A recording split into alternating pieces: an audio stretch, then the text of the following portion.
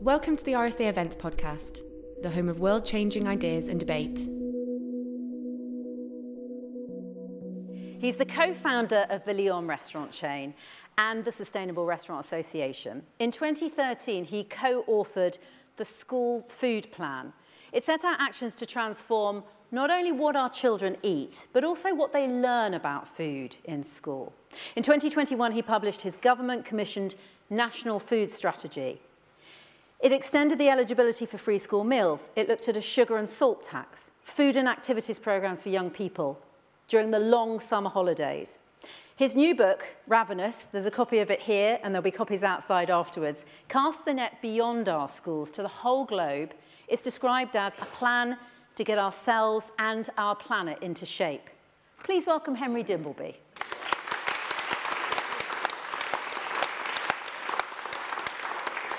Henry, you describe the food industry as sustaining us and also killing us. What do you mean? So the book, incidentally, is when we did the food strategy, I wrote the book with my wife, who, out of the goodness of her own heart, also edited the food strategy as a journalist. And as soon as we published the food strategy, we thought, we've got to turn this into a book, because no one sane is going to download a government strategy from a website and read it. And actually, the ideas are really important. And the kind of central theme of it is that the food system that we have is deeply dysfunctional. It sustains us, but it is by far the largest cause of non-communicable disease. By 2035, it's projected that type 2 diabetes alone is going to cost the NHS what treating all cancers does today. Chris Whitty was, during lockdown, was making lectures online in his spare time about the problems that diet was going to cause to the NHS.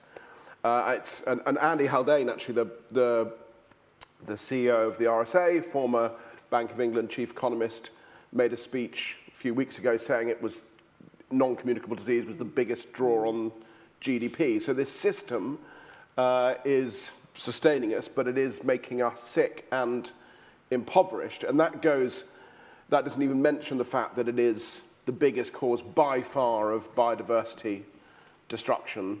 It is the biggest cause of freshwater pollution, of freshwater scarcity, of deforestation, and after energy, it's the second biggest cause of climate change. So we need to fix it if we are going to have if we're going to protect our environment and protect our health. How do we get here? In the early chapters of the book, you talk about the fact that it was actually a moment of change, a very exciting moment about generating better crops that has actually led us to this point. Would you just explain to our audience what happened? Sure. I mean, we start the book because it's kind of important to understand what went wrong. And the thing that caused the problems was actually one of the great feats of human ingenuity.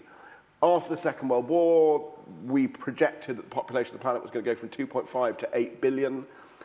In the 12,000 years leading up to that, every time the human population had grown, we just dug up more land to plant more crops. And the scientists pointed out that we were going to run out of land. We dug up all the land. And so if you go back to the newspapers of the late 40s, early 50s, they are full of these projections of Malthusian collapse, starvation, that the human race had run out of road. But the scientists hadn't reckoned on a man called Norman Borlaug. We say in the book that if there was a biopic of Borlaug's life, he would be played by Jimmy Stewart. He was had good square jaw and all-American teeth. But there hasn't been a biopic of him because you don't get famous for stopping something happening. And what he did was, in Mexico towards the end of the war, he bred a new form of wheat which had much higher yielding.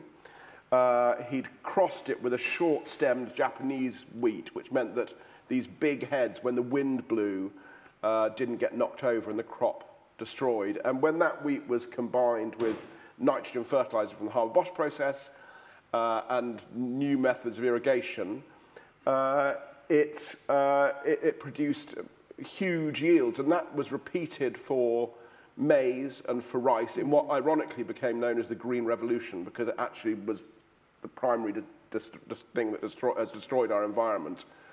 But we now produce almost 2 times the number of calories per person on the planet than we did back then. And we have 8 billion people, not 2.5 billion, and from actually slightly less land, because when the Soviet Union collapsed, a whole load of marginal land came out of production. So it's an incredible success story. But what it has produced is huge quantities. The cheapest calories now are refined carbohydrates, refined vegetable fats, and refined sugar.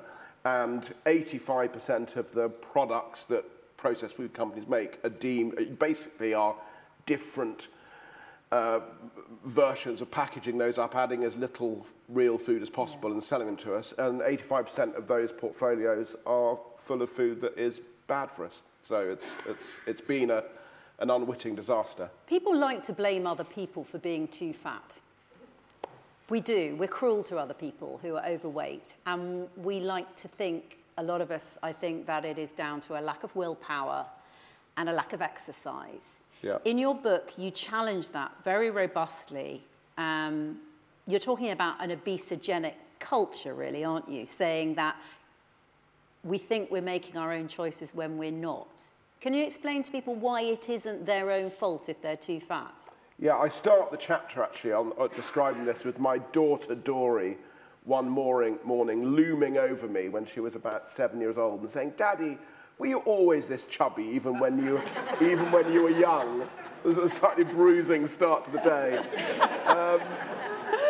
So basically the foods I've described, there's a what's called a reinforcing feedback loop going on. Our appetite evolved at a time when calories were scarce, and the kind of food that I just described, which is high in sugar, salt and fat, processed food actually has those things in ratios that don't tend to exist in food cooked from scratch. They give you an intense dopamine hit, and if they are low in insoluble fibre, low in water, funnily enough, soft, you eat them faster and you get full less quickly. And food companies have spotted this, and they've spent more and more investing in producing that kind of stuff. We've eaten more, they spent more, we've eaten more, they spent more, and we have got fat. And it's really interesting, if you look at the bell curve of weight, it's kind of been moving steadily to the right as a population. We've got heavier. 1% of people were obese in 1950 and 28% of people are obese now.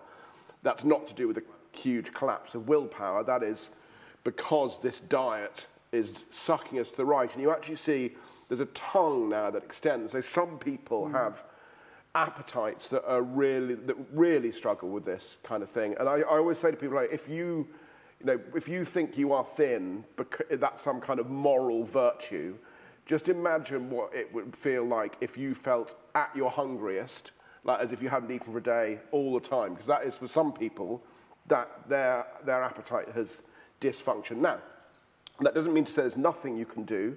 I kind of like to think we live in a swamp, and fundamentally that's not a healthy place to live, and we should try and improve the environment. But in the meantime, we should be teaching people swamp craft. You can still help, make it a bit better. And for example, people who are struggling, the thing I always say to them is try and manage your appetite. Don't count calories. Eat things that will fill you up. So highly fibrous things, vegetables. Don't eat too much. Don't eat any processed food if you can avoid it, but cut down on it. So you can do stuff. And the other thing is, you mentioned exercise. There was when Boris Johnson, the last thing that was delayed before the bog-offs were delayed yesterday. Wondering when Boris Johnson will get a mention today. So Boris Johnson came out of hospital thinking, "Oh my God, I'm sick because I weigh too much." And he then said, "Right, we're going to ban advertising on junk food to kids," which is an incredibly popular policy. We're going to ban bog-offs on unhealthy food, which is a less popular policy. And then the next person in the room said, "No, you shouldn't do that." So, one of Boris Johnson's great talents was always doing what the person in the room with him at the time wanted. And so he delayed the advertising ban. And the Sun newspaper, when he did this, said, this is, Sun says, this is, a return to common sense, away from these nannying principles. What we need is education and exercise. And the corollary of that, both of those things are provably untrue. And the corollary is, if you are sick, it's your own fault for being dissolute and lazy. But the exercise thing is particularly interesting. So there's a new way of measuring energy expenditure, which has become much cheaper recently, which is called the doubly labelled water method, where you get water with some heavy hydrogen and heavy oxygen in it. And you can tell by measuring how that dissipates exactly how much energy people have spent. You used to have to put them in a hood because you had to measure the carbon dioxide, so you couldn't measure what people were doing during the day. And the fascinating thing is that when you measure hunter-gatherers, when you measure sedentary people from Chicago, if you measure indigenous people in the Amazon who go from living in the Amazon to moving to towns, we all burn pretty much the same amount of energy on a population level. So what happens when you go to the gym, when you exercise, is that rather than that being additive, so you don't add those calories to your body spends less energy elsewhere. So exercise is fantastic. It's about the healthiest thing that you can do, but it is lousy at making you lose weight. And we tell people it'll make you lose weight. They go to the gym, they don't lose weight. They become disillusioned. And they become disillusioned. Like the single thing they can do to be healthier, and they become disillusioned. So what is the answer? Because there's an awful lot of conversations at the moment about drugging people into losing weight, which seems a pretty radical solution. Where are you on that? So it's interesting, Boris Johnson again, his first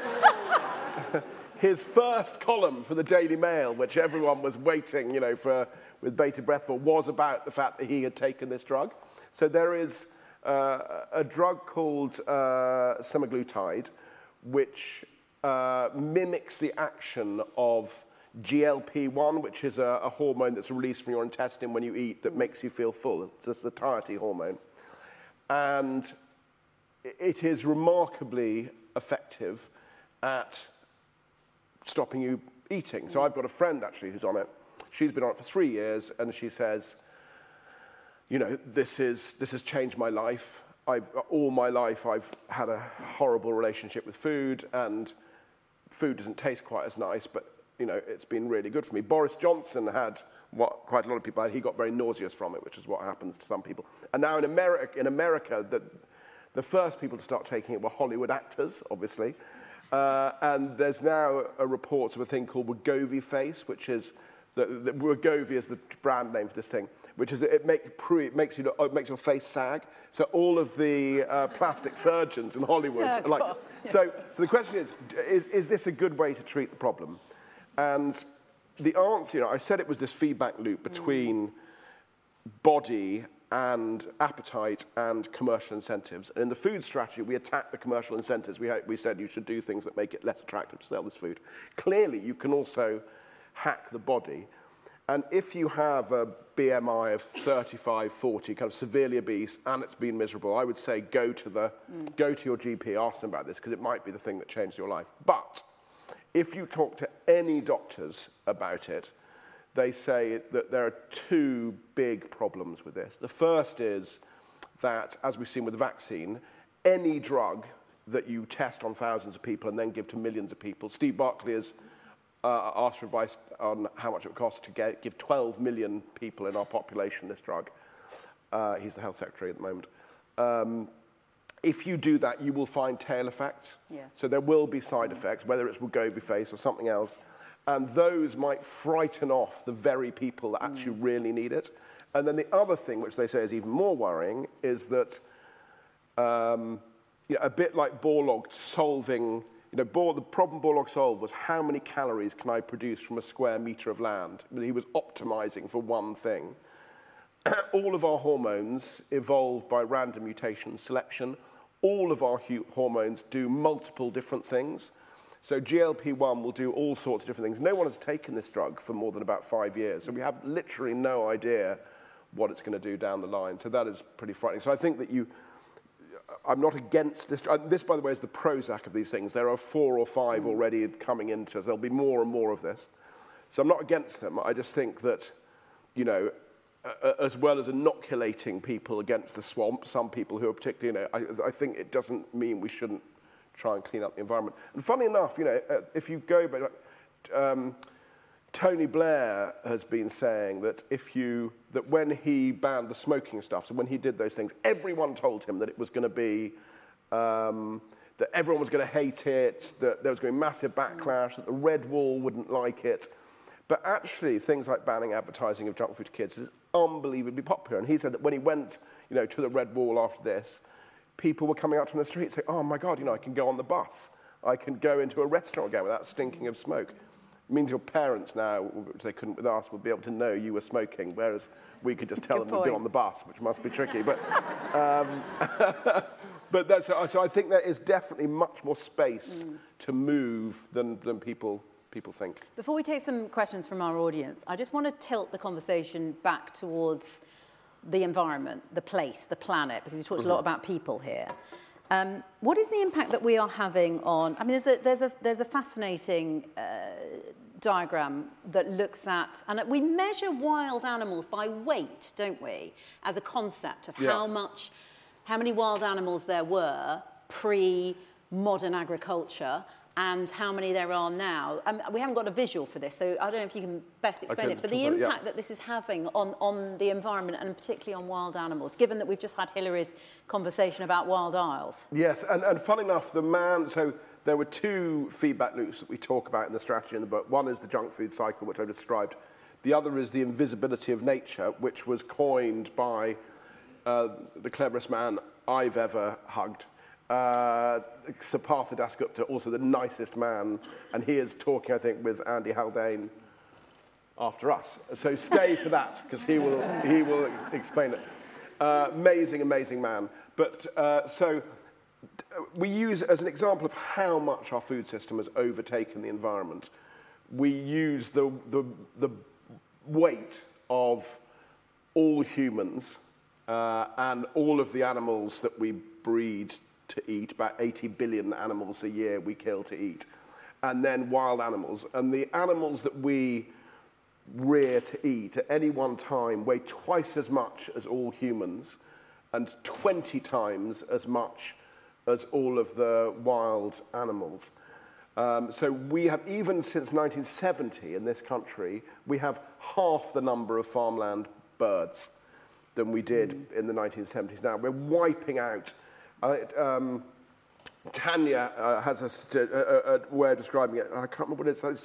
She's worked out, in terms of people, it's something like wiping out the whole population of China and India and Australasia or something. And we've just completely destroyed other animals on this planet. But the Partha will probably talk about it, but the good news is that we don't actually in any way, in any of the systems we use to measure human success, we scarcely value in the kind of the value of wildlife, of nature. So it's not in your wallet, it's not in the balance sheet of companies, it's not in the way we calculate GDP. So we're effectively, our whole economic growth path that calculates is built on destroying nature because we don't give any cost. In fact, it's worse than that. We subsidize the destruction of nature. He estimates to the tune of $500 billion a year in subsidies to intensive agriculture, fishing, and energy companies largely. So we're giving it a negative. We're paying people to destroy nature. So we shouldn't be surprised that we are consuming it at a huge rate. But the good news is that you can actually stop paying people and you can give it a value. And I'm actually much more optimistic on our ability to bring nature back to our kind of, from the horrifically low levels it is, than I am on the health side, because I think there is a well understood, clear case. If you have time, the Economics of Biodiversity was a review that Parth Dasgupta did for Treasury. It's a stunning work. It's 600 pages long. And there is a summary version, isn't there? Well, so this is interesting. So initially, you can ask about this, but I'm told by the civil servants, initially said, no. Yeah, you have to read the whole thing. This is it. This is what it is. And then, under great duress, he produced a summary version that's about 150 pages long. And the civil servants said, no, can you. Anyway, in the end, the civil servants produced a summary version. And I'm afraid to say that the 600-page version is absolute genius. And the summary produced by the civil servants isn't worth reading. So you're going to have to go. But it's worth it. You're going to have to go for the War and Peace, because it really is an extraordinary piece of work. He actually calculates. It was the first time, because there's this, there's quite a debate about, is it possible for GDP to grow forever? Or is it, and people say, yes, it is, because we could have cold fusion, we could get infinite energy, et cetera, et cetera. But he does a calculation which shows quite how much more efficient we have to get. There's like a mathematical calculation on various scenarios when we will become extinct. It's like brilliant. But it's quite sobering. Basically, it was the first thing that I've read that said, okay, we can't rely on cold fusion to save us. Should we take some questions from our Yes. audience? Gentleman in the black short sleeve shirt. Just bring you the microphone.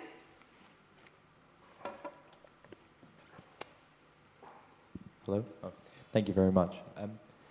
I wonder about any international comparisons that you may have that you feel are doing things a little bit better or doing things the right way.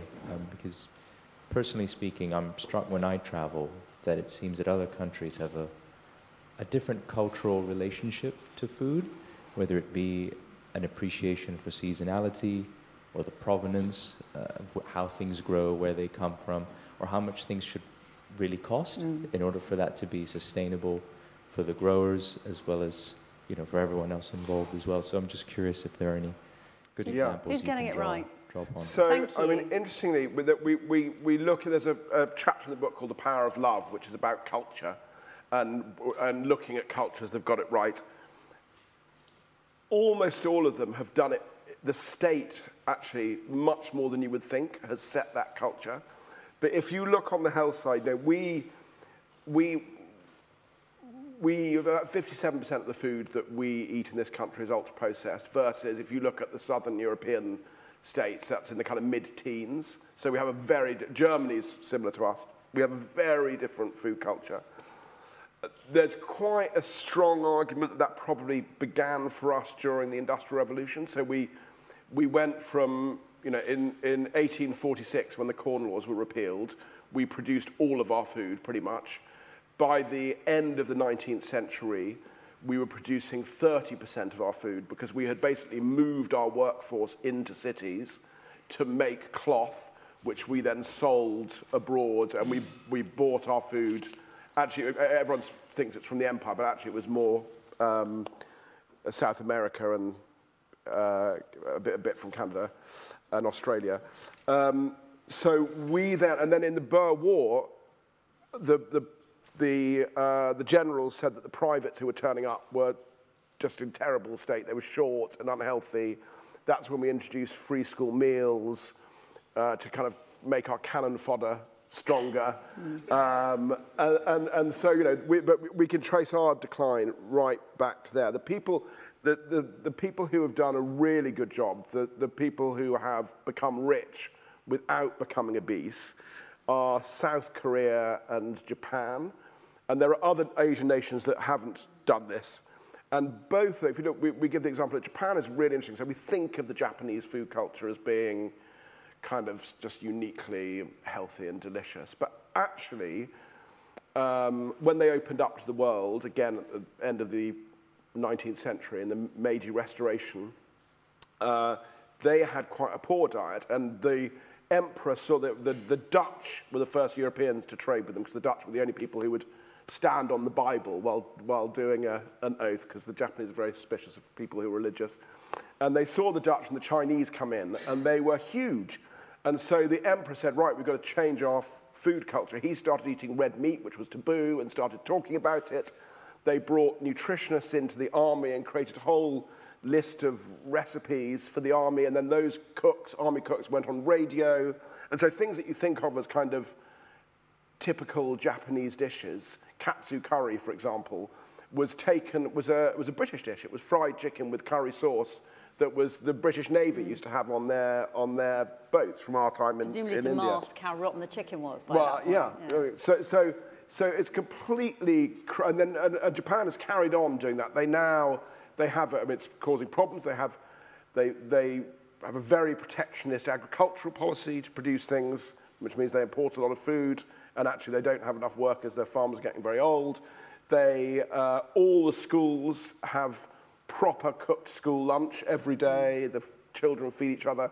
And then if you're in a business, you get weighed every year. And if you are by your employer, and if you are over a certain weight, you get put on a management program. But they have 4% obesity, so it seems to work. So you can, yes.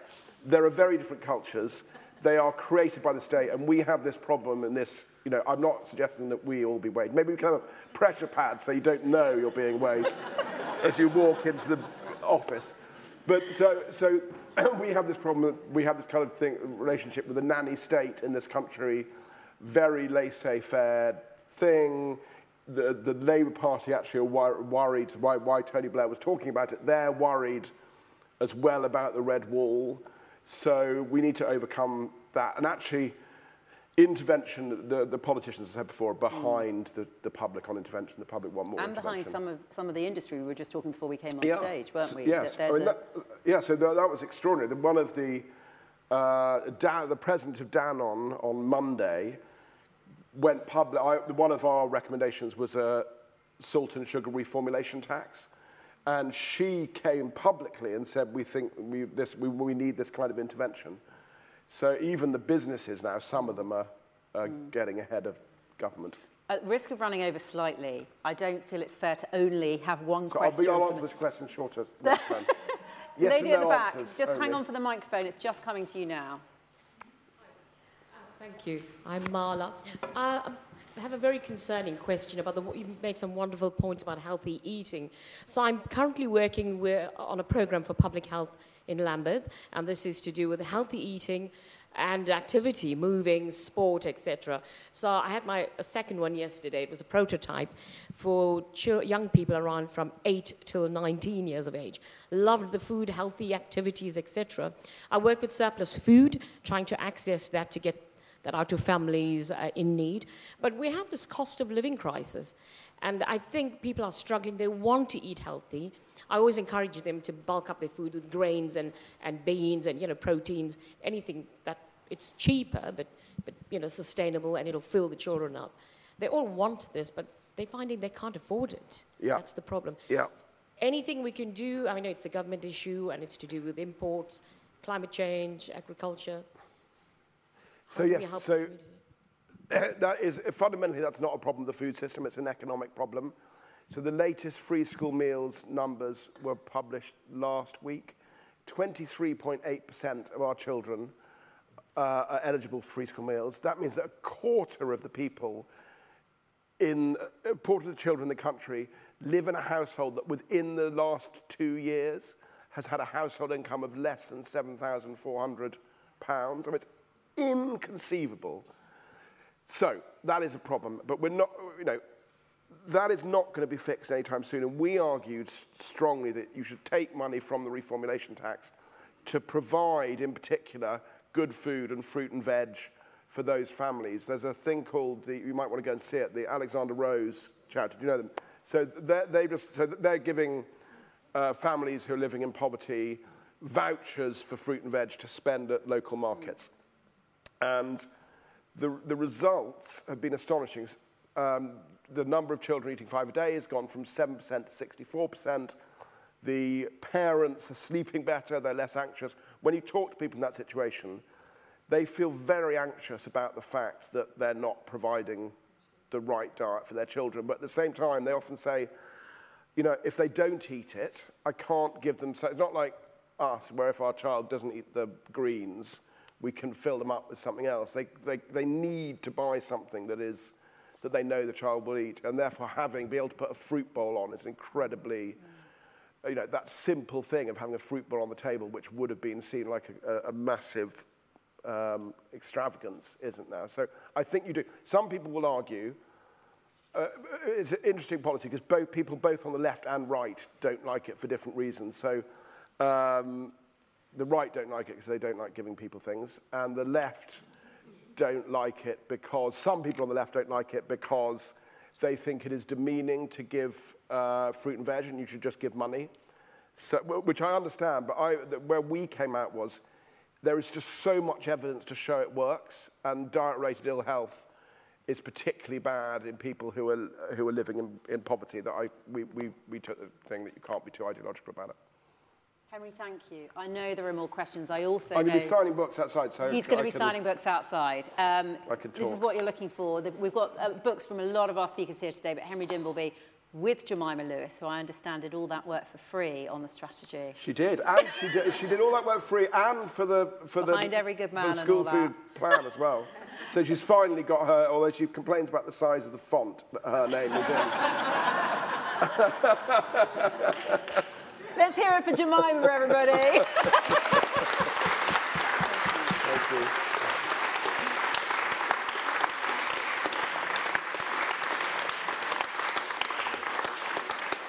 Book signings, as ever, more events going on all around the house. Please do find out about the workshops. You can very welcome to stay here and listen to the rest of the speakers. But this is not the only room with exciting things happening today. If you go 2 slides forward, you can see the weight of the animals. 1, 2, there you go. That's the beginning of the Holocene, so that's 2.5 million people and wild animals then, and that is the weight of animals today. Henry Dimbleby. Thanks for listening. If you like this podcast, head to our YouTube channel for inspiring talks, interviews, and animations.